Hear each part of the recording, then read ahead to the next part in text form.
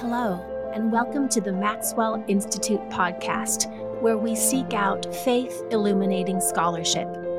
I'm Rosalind Welch, Associate Director at the Institute. This season, we're exploring the questions we should be asking. Thanks for joining us.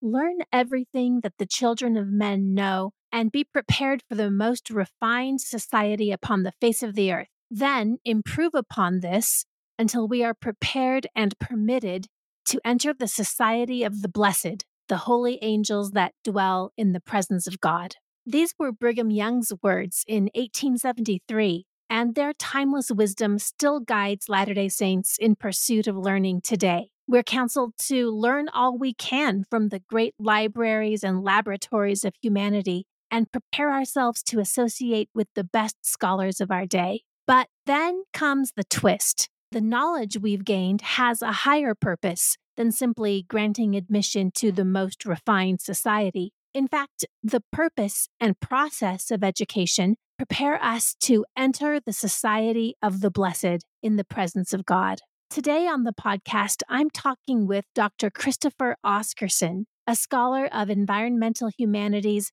and an associate dean of undergraduate education at BYU. Christopher, or Chip as he's known, recently delivered an address entitled, "Let Your Education Change You." And I wanted to talk with him about another important speech he cited in his talk, President Spencer W. Kimball's landmark address, The Second Century of Brigham Young University. Dr. Oscarson, like Brigham Young 150 years ago, challenged me to ask not how learning can help me get ahead, but how it can refine my character. We talk about the challenges of faith-based higher education, whether real learning can happen outside the classroom, and why President Kimball worried about invading ideologies. I hope you enjoy the conversation.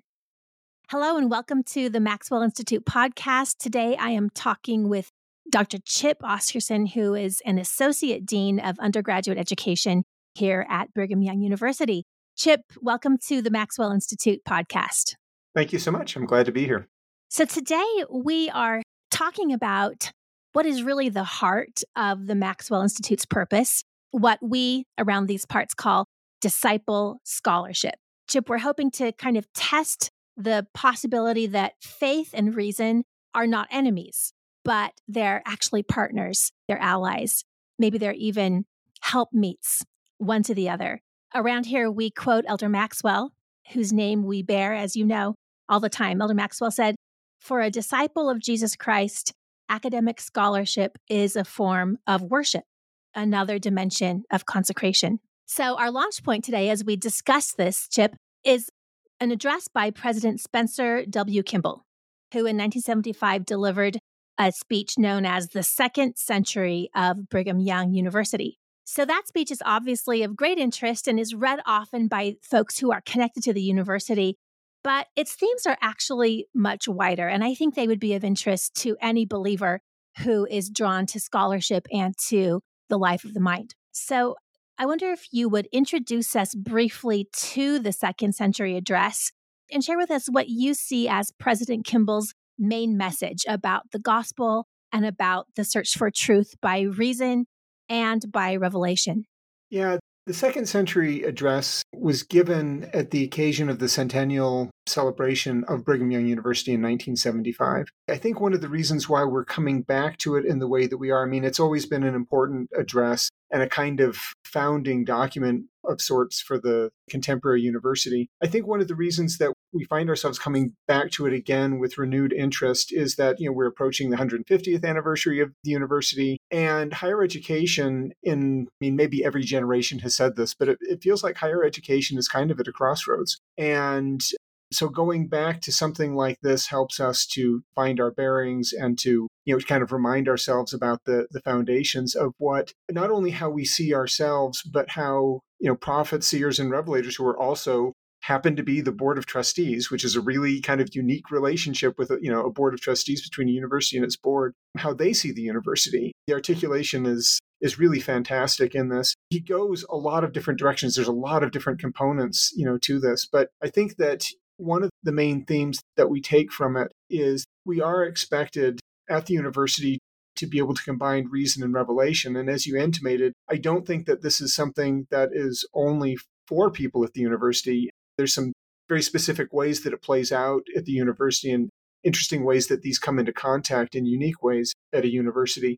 But of course, this is applicable, to every member of the church or person of faith that, Christ taught his disciples that we live, in the world, but not be of the world. And, what does that mean? In some ways, it would be a lot easier to practice one's faith if you could shut yourself in a monastery, isolated any kind of influence and simply not engage in things that, might be tempting or draw one astray in one way or the other. But that's most decidedly not what Christ asked of his disciples. And in fact, the true test of discipleship is to be able to navigate the world and to engage the world and connect with the world. And this is what I think is just so remarkable about the philosophy that informs the very idea of a Latter-day Saint university. And as you were saying, that there is not perceived to be a schism between faith and reason, that they need to be able to go together. And if they don't go together, something's out of kilter, something's kind of out of whack. That's one of the main things that I think comes through this. The other main one that is a little bit more specific to BYU is that BYU is to think of itself as a unique institution.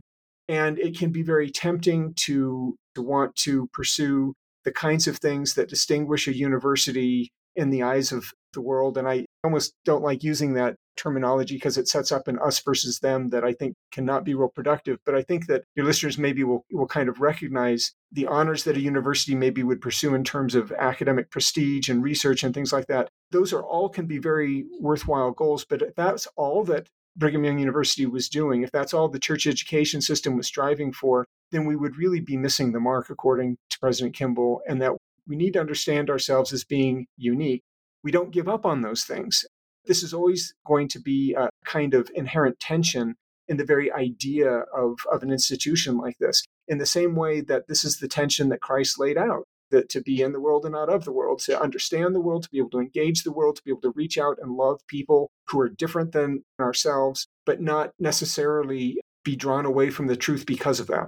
Yeah, I love the way you're talking about education and the life of the mind as one of the ways that as Christians, we are in the world, right? It's through our mind in some ways that we relate to the world, also through our bodies, through our service and our engagement. But our willingness to encounter new ideas and to contemplate what the world is telling us itself is one of the ways that we can be in the world as Christ instructed us to. And yes, as you say, it's very striking that President Kimball is very positive about education and about learning. In fact, he gives for us the aspiration that BYU should be an educational Everest, right? He's a big fan of higher education and of what BYU stands for, but he has this metaphor that runs through the whole speech about languages, about being bilingual. And he calls Latter-day Saint scholars to become bilingual, speaking two languages, the language of revelation and the language of reason. And he expects us to be excellent in both of those languages. And as you say, there's really seems to be no problem in his mind, no conflict between speaking both of these languages, just as one could become very, very fluent in Spanish and in Portuguese, right? And the trick comes, I think, the challenge comes in knowing what your audience is and in knowing what is the context and the realm to use one language or another.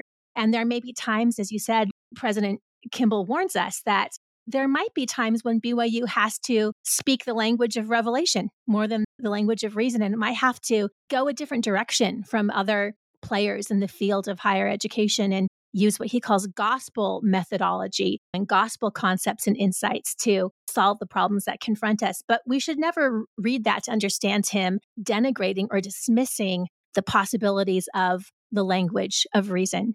No, I think that's right. And part of what I do is I'm a language teacher. I teach in Scandinavian studies, and language is an important part of how I think about the world. And, my ability to speak and read Swedish and French are an important part of how I engage the world just because of my particular background and family situation. And it's pushed the metaphor. Don't think of languages as a decoder ring.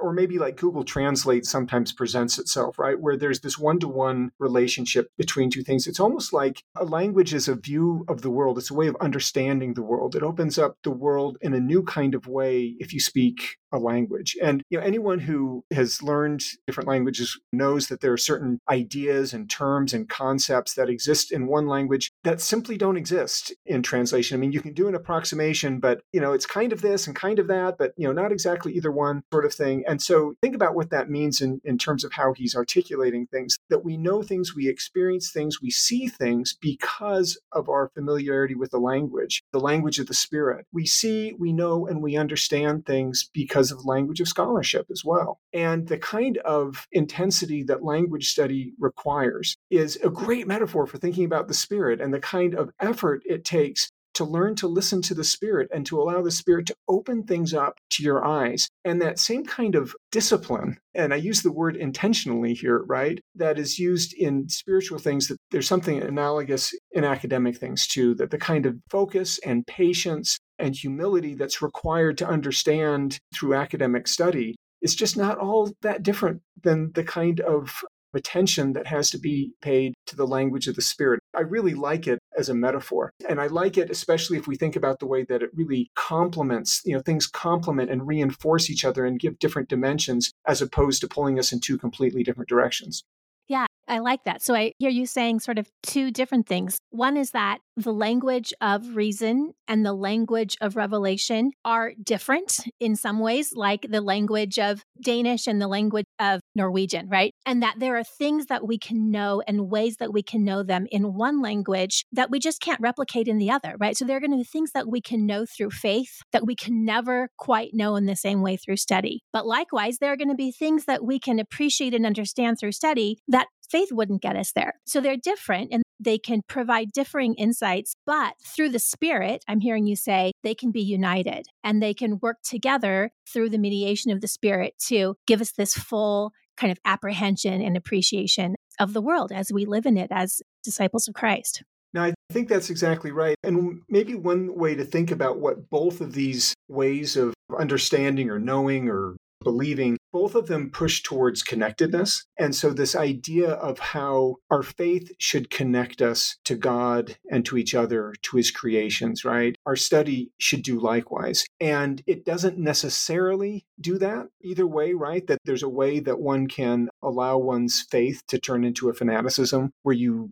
stop understanding how a belief in God also connects you to others and creation. There's likewise a way in our, academic study that the exact same thing can happen, right? So far that both of these push us into meaningful and productive connectedness with God and with others. I just think it's a beautiful complementarity. I agree. It's striking that as Latter-day Saints, we have this complementarity sort of built into our scriptures and into our foundational precepts. President Kimball refers on several occasions throughout the second century address to the unique character and the unique purpose of BYU. And I've thought about that. What makes BYU unique? Certainly, there are other religiously affiliated universities out there. Indeed, the university started as a religious institution centuries ago. But one thing that truly does make BYU unique, and all Latter-day Saint learners, of course, are heir to this tradition, is our canon, right? The canon of revelations that we have through Joseph Smith and through other prophetic utterances that have come since then. And that really is unique in countenancing both reason and revelation as valid ways of knowing. So I wonder, you actually recently gave a devotional at BYU on precisely this topic. And I wonder if you would just briefly review for us the scriptural and historical basis for the uniqueness of the Latter-day Saint approach to reason and revelation. Yeah, I think that this is one of the things that's just really remarkable about us as a faith community, that we have this kind of relationship to truth that is so expansive, so capacious, right? And, Joseph Smith and other prophets have reminded us again and again that don't believe for a second that we have a corner on truth, right? That we have, a lot of unique things in terms of authority and things like this, but truth is, kind of dispersed, and that there have been great women and men throughout history who have had access to this truth that we can learn from. And so, some of those I would think of as kind of foundational documents in terms of how we think about learning and education in the church would be things like Doctrine and Covenants 88 and Doctrine and Covenants 93. And of course, in Doctrine and Covenants 88, this is the school of the prophets. So this is,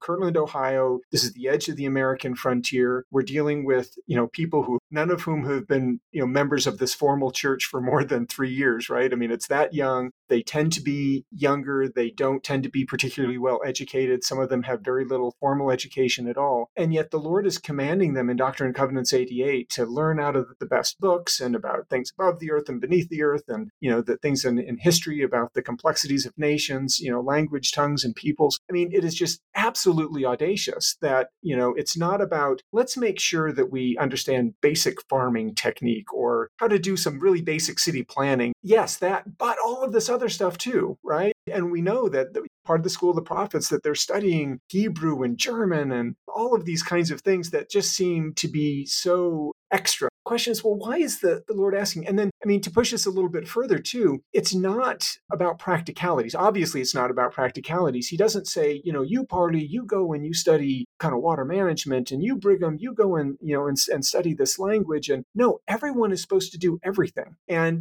it is this kind of manifesto for general education in a lot of ways, that's what that they're being asked to do. And it's the way that I interpret it is that precisely they're not supposed to necessarily all become experts on everything. That's not possible. Nor are they especially is the mandate to become a specialist in one thing, but something about the process of learning itself is, in the words that keep coming back in Doctrine and Covenants 88, it's sanctifying. And that if it's done in the right way, with an eye single to the glory of God and to the service of our neighbor, that it will have this refining effect on us. And of course, we're not unique in believing this. You mentioned the medieval kind of history of the university, which is very religious. And if you go back to antiquity even, the idea of education was precisely that an education was about the refinement of the individual. And even the idea of a liberal education, the liberal was used because it was about liberating the individual from ignorance, right? This was the proper education of a free person, that they had to have this. And the American version of that, reemphasized that, in that if we're to have a functional democracy, we have to have an educated electorate that's not going to be swayed by demagogues and false ideas, but will be able to make, sound and prudent decisions about, who their leaders and representatives should be. So, we're not entirely, kind of unique in this idea that an education changes us in some, core and fundamental way. The thing that's happened in recent years with other universities is it's been increasingly difficult to come to a consensus about what the goal of that should be. The thing that most universities can agree on is that, well, a person should be useful when they get done, that they should be able to use their degree for something.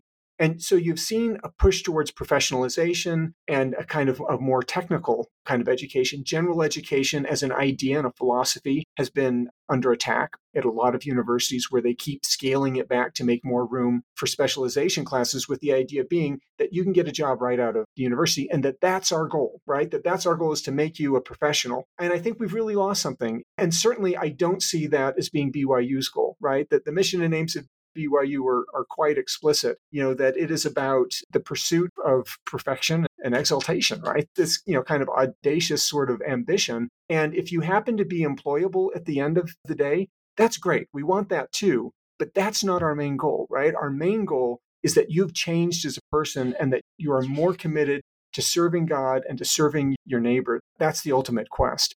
I think it's such a powerful idea that when we are bilingual in this way, when we are willing to bring our faith and our trust in our leaders to provide the revelatory framework to bear on our search for knowledge, it fundamentally changes what we're doing when we seek knowledge, right? Because now we have an end that it's aimed towards, rather than something like technological progress or status in our field. Now we have a real end that we're aiming towards. And it's the cultivation of our character. It's the cultivation of the character of our students. And ultimately, that's for the creation of Zion. It serves the vision of a beloved community where we live together in peace and in flourishing. And that gives you a reason to get up in the morning, and it gives you a reason to crack those books, and it gives you a reason to buckle down in the discipline that's required to master an academic discipline. So I'm curious, I wanted to push you a little bit on this, because as you alluded to earlier, we are at a kind of crisis point in public confidence in higher education. As price tags have gone up and as our sort of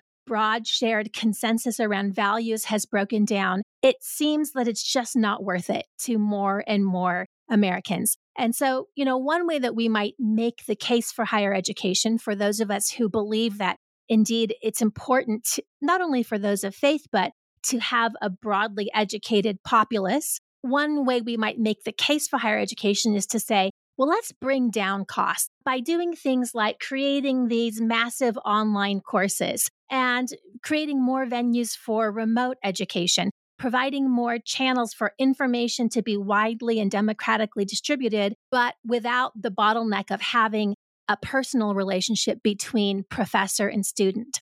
So I'm curious what you think of that. What is the mechanism for the improvement of the soul that happens when we study? Is it just through exposure to the information, or does it have something to do with the relationship between professor and student? Can it scale up in these sort of technical ways that we see universities experimenting with now? Yeah, that's a really great question. There's a lot of dimensions to this. So one of my roles here at the university right now is I'm the director of the general education program. And so we grapple with these exact kinds of questions all of the time about scale and about ways to bring down cost, in essence, right? Be more efficient to be able to do these sorts of things. And I think that you point to something really important about this idea of relationship, right? And I mentioned this earlier, that fundamentally, one of the things an education should do is put us in relationship with God, with others, and with God's creations, right? And all of these things, of course, are tied up with each other. I wouldn't preclude possibility, maybe even the inevitability, that there are a lot of really positive things that come from this kind of technological mediation,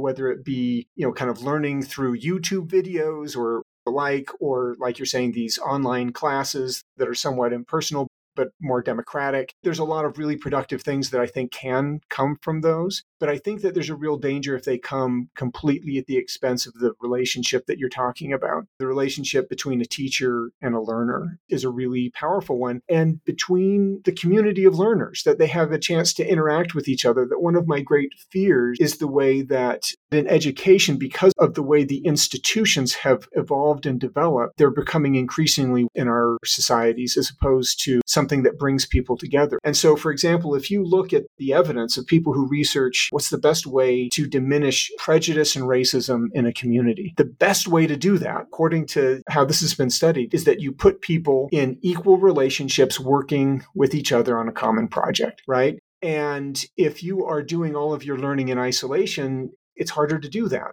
And what we tend to see when everything is completely democratic, completely my choice of what I want to do, I'm not constrained by any requirements or anything else, is that, I will build around me an echo chamber that tells me what I want to hear or what I already believe is true. And this notion that has only grown in recent decades, this kind of moral relativism, that my truth is true for me and your truth is true for you, and there's no such thing as facts, there's no such thing as a kind of a consensus knowledge that we can come back to. Truth, even with a capital T, that's really, really, really dangerous. And it's harder to come to that when we're in these atomized bubbles. And technology has a tendency to create them. And so, again, I certainly kind of embrace the democratic impulses of technologies to be able to involve more people in education. But if it makes it an a la carte menu where I choose what pleases me and I'm not invited to engage things that are difficult for me to consider that happen to be true, then it's really damaging. And I really we had on campus a few months ago, so a nod of our faith, the president of Yeshiva University, Ari Berman, who talked about this. And the way that he categorized it was the difference between a consumerist approach to education and the covenantal approach to education. And the consumerist approach is exactly what I just described, right? Where I kind of go down the list. I choose what pleases me. I'm looking for the immediate return on investment, and I have no obligation to it beyond my wanting to purchase it. And after I purchase it, I'm absolved of any obligation to it. The covenantal is entirely different. It's an analogy, marriage, which I think resonates with our culture very much, that when you're building a productive relationship with a spouse, you cannot take this consumerist kind of approach where it's, what does this do for me? I have no obligations or vulnerability to the other. Rather, a productive relationship is one where you open yourself up to the possibility of change. And that can be painful at times and does demand a great deal of vulnerability, but his words, the rewards of it are all the greater too, right? That whereas the consumerist, the reward of the consumerist is purely transactional, he says the covenantal, the reward is that it can be transformational. And I really do believe that. And so that we have these things that require something of us. It requires some kind of sacrifice of us and some kind of engagement, that I just think that that's really, really fundamental in however we think about the institutions that help us to become better educated. And I think it's worth pointing out that these covenantal or consecrated learning relationships don't have to take place in the context of a university. I think, especially as Latter-day Saints, through our associations at church, we have many models for constructing and creating in our own lives relationships of trust and of learning. I was recently speaking to a woman in my Relief Society, Shirley. She just recently turned 90 years old.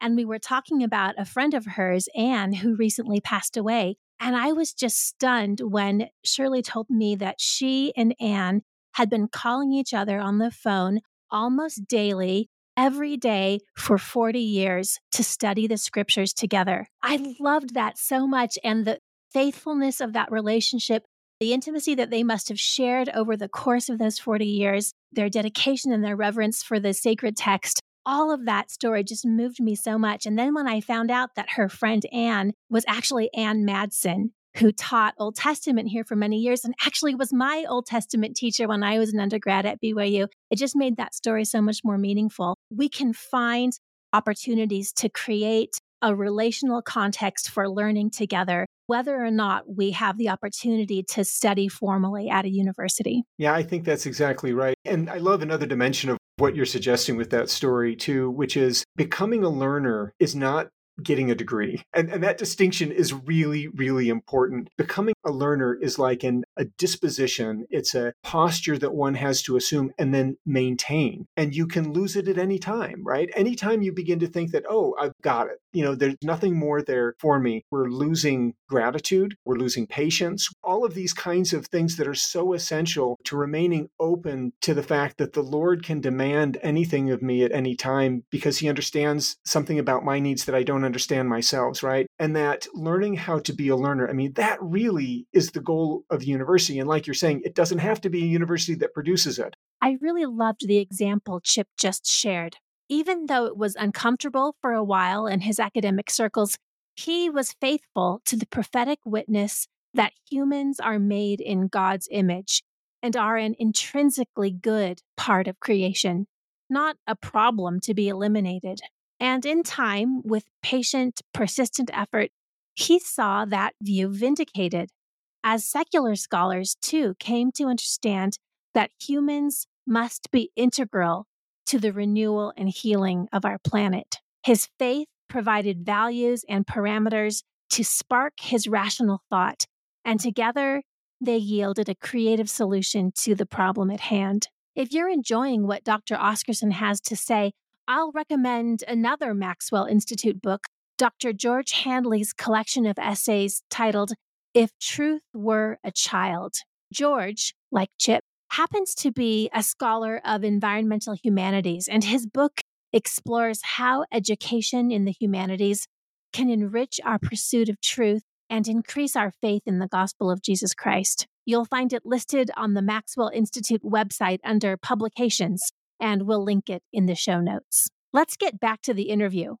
Chip shares a story about his mother, the former Young Women General President Bonnie L. Oscarson, and the time that she was a student in the college course he was teaching. It's a great story. So we've been describing, I think, the best case scenario for a beautiful integration of modes of learning through study and also through faith. My experience is that most of the time, those two modes complement each other beautifully and seamlessly. But there might occasionally be a time when there seems to be a conflict between what we're learning by reason and what we're taught to understand by faith and by revelation.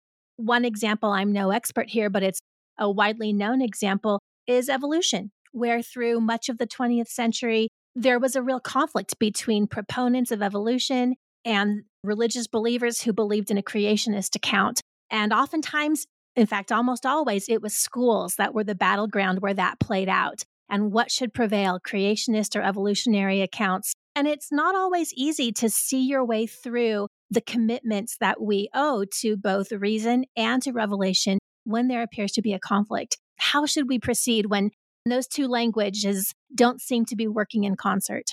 Yeah, I mean, first and foremost, I think patience is such an important kind of principle, and it's not a very satisfying one, unfortunately, when the conflict seems acute. But I think about the story that people were familiar with that Elder Uchtdorf recited in a devotional here on campus, and maybe it was even in a general conference talk, where he talked about six blind men all approaching an elephant and understanding something different about what an elephant was, because, one was touching the tail, another the tusk, another the trunk, right? And they all had this very different idea of what it was. All of them are right, and none of them are right at the same time. And I think that when there are these kinds of conflicts, I think in almost every case, we simply don't know enough, and that we need to kind of abide with it and to be patient and to learn. And I mean, it's interesting that, the case of evolution, I think that on both sides, certain assumptions are made that make it seem like these are incongruous positions to hold, that both things could be true. And yet there's ways now it seems like it's easier to understand ways that these might actually fit together in a very beautiful kind of way. I think that,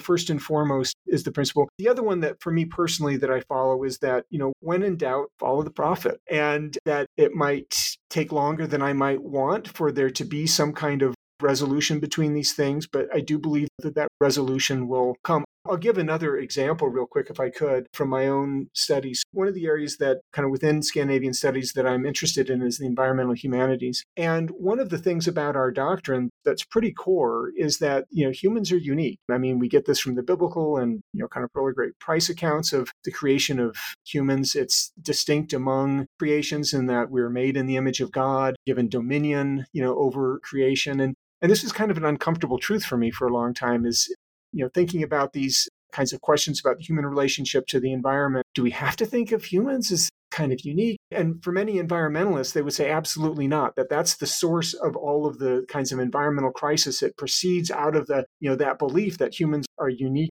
and distinct. Something became apparent to me that has also become apparent to others who study this, that I think is really interesting about how the truths of the gospel, if we're willing to be patient with them, that they actually open up kind of new dimensions. Environmentalists generally have painted themselves into a kind of a corner with that belief, because the only solution then to any environmental problem is, well, get rid of the humans. And that is kind of a morally suspect position, as I hope it is for most of the listeners here, right? That I don't believe that that's the solution, to most of our problems.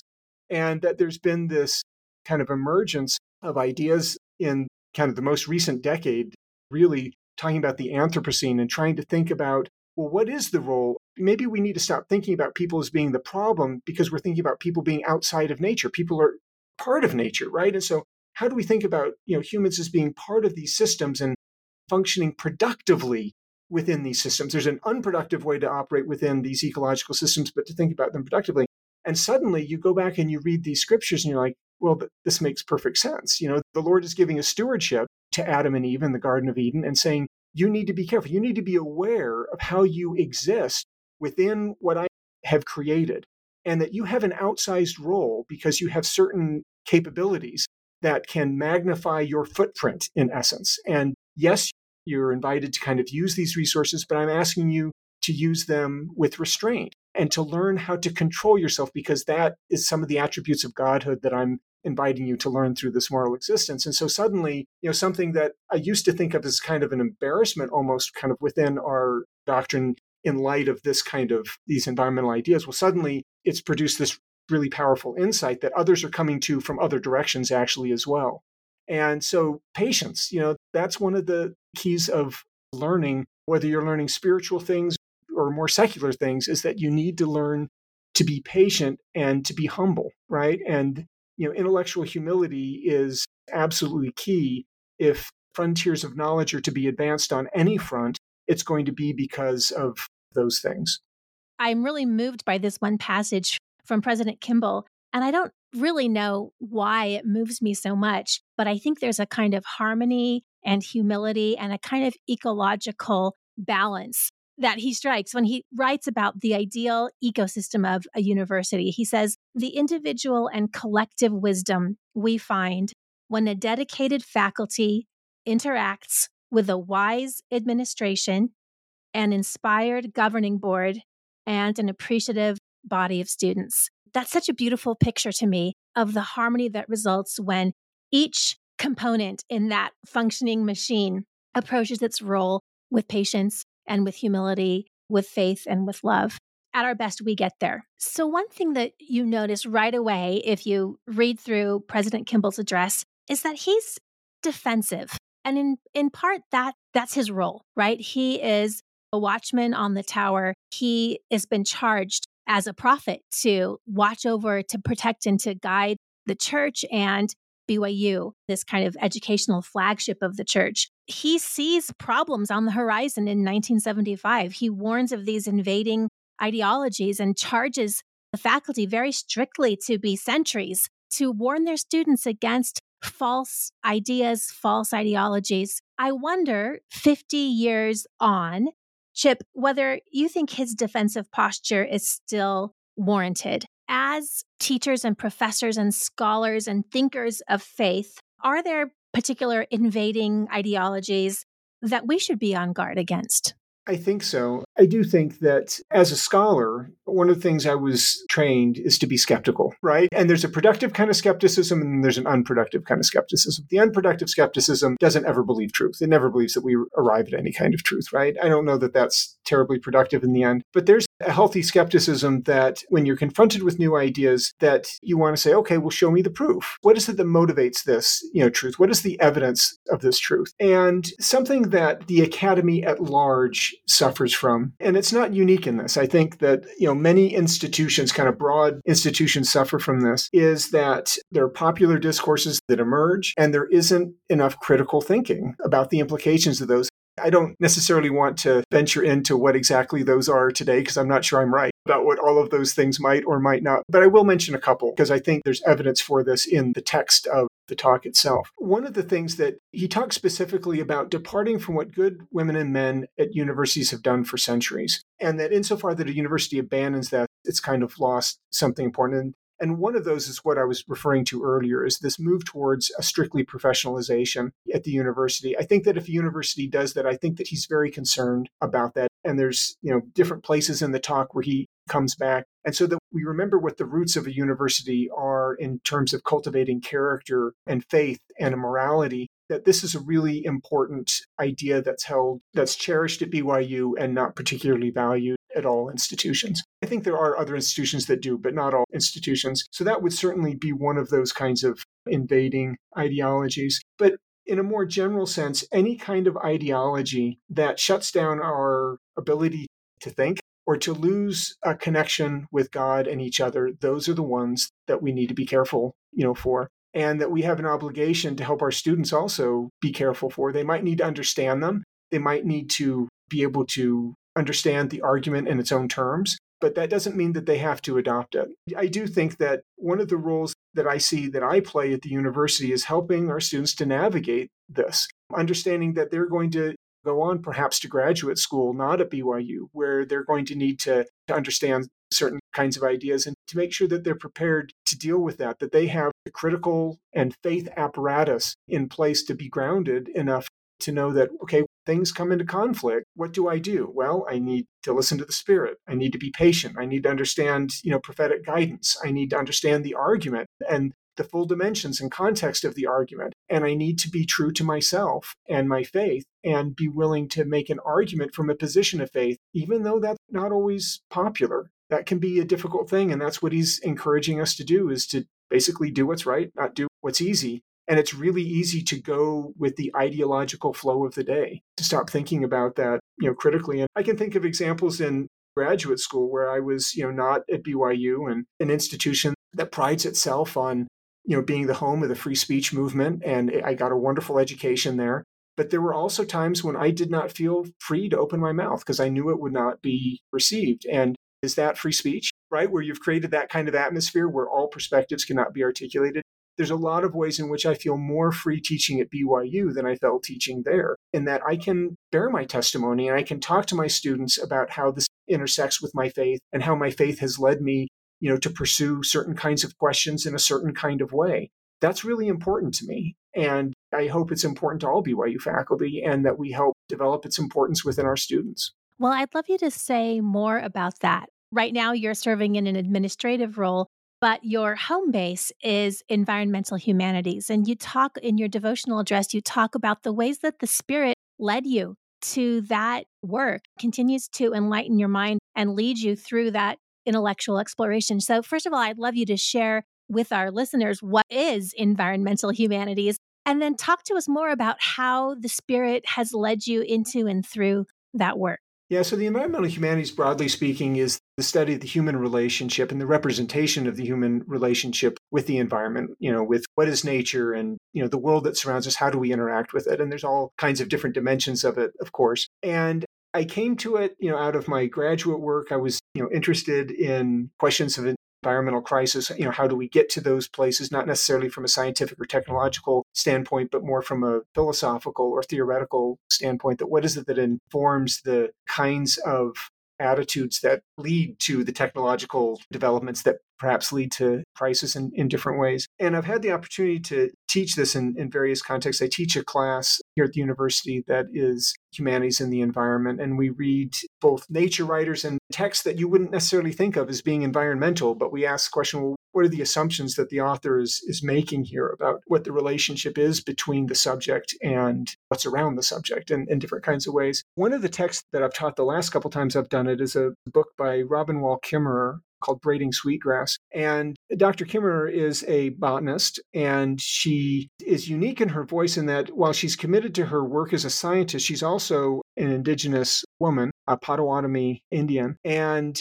both of these are really important parts of her identity, and that the way that she feels like she needs to do science is inflected by these other identities that she's equally committed to. And it really got me thinking about, how I could help our students to understand how they too have a unique position and way of seeing the world. And I was inspired by a quote by Ezra Taft Benson that he gave at a commencement address, I think at BYU Hawaii, where he's talking about environmental issues. And of course, when he was addressing this back in the 60s or 70s, when he gave the address, these issues weren't quite as politicized as they've become in more recent decades. But in talking about them, he's saying that you have to understand that if you don't understand the spiritual truths behind these crises, you're never going to solve them. And so we were kind of thinking about that together as students. And my admonition to them is, there's a lot of people who want to work on, whether it be climate change or, specific localized environmental pollution, kind of water use, what you name it. There's lots of people that are going to do that, and they're going to do that with great technical, facility. They're going to understand all of the technical aspects of it. And you might be one of those people too, that your study and your discipline, here at the university, you're going to develop some of those specialties. But what else do you bring to the table, right? How is your position as a Latter-day Saint or a person of faith inform why you're interested in these issues? And if you can learn to articulate those as well as you can learn to articulate the technical aspects, that's value added right there. That's something that you can't come out of any other institution. You'll be uniquely equipped, in President Kimball's words, to kind of share your unique light with the world. And it's amazing to see how empowered that helps students to feel, right? And that they can not only be a good environmental scientist or, sociologist or statistician, but a Latter-day Saint statistician, and that means something, that's different. I love that. Our faith doesn't need to be an embarrassment or a drawback or even just a distraction or irrelevant to our work. Instead, it can be the purpose for our work and the light that guides our work towards its intended end. As we're starting to wrap up here, Chip, I wanted to invite you to share a little something about your mother. And the reason why I invite you to talk about your mom is because you talk about her in your devotional address. She has an amazing story that really illustrates the way that learning for its own sake and for the cultivation of the soul, even apart from seeking for degrees or status or professional opportunities, but the process of learning itself can prepare us to contribute in the kingdom. So share with us a little bit about your mother. Yeah, so my mom kind of had a unique educational experience that She started her degree here at BYU back in the 60s, and she married my father. Well, they technically didn't meet here on campus. Their relationship kind of took off here on campus, and they were married. My father's 4 years older than my mom, and so he finished his degree before she did. And because of a great job offer, they decided to follow his job and that she would finish her degree. And it was important to her to finish her degree. Patriarchal blessing actually told her that she needed to literally finish her degree, not just get an education, but finish her degree. One child led to another, and suddenly it was a little bit harder to go back to school. And then at a very young age, she and my father were called as mission leaders to Sweden. And this really made it difficult for her to finish her degree. Well, they ended up having 7 of us all together. And it was when my youngest sibling was finally in high school that she had a little bit more time, and she really felt like this was an important thing for her to do, to finish her degree. And so BYU has a great continuing education program that a Bachelor of General Studies that helps students exactly like her come back and finish. And it was really difficult. She would come on campus in the summer sometimes for a class here and there, but she finally did it. And then within just a couple years of finishing a degree, she and my father were called back to Sweden as Temple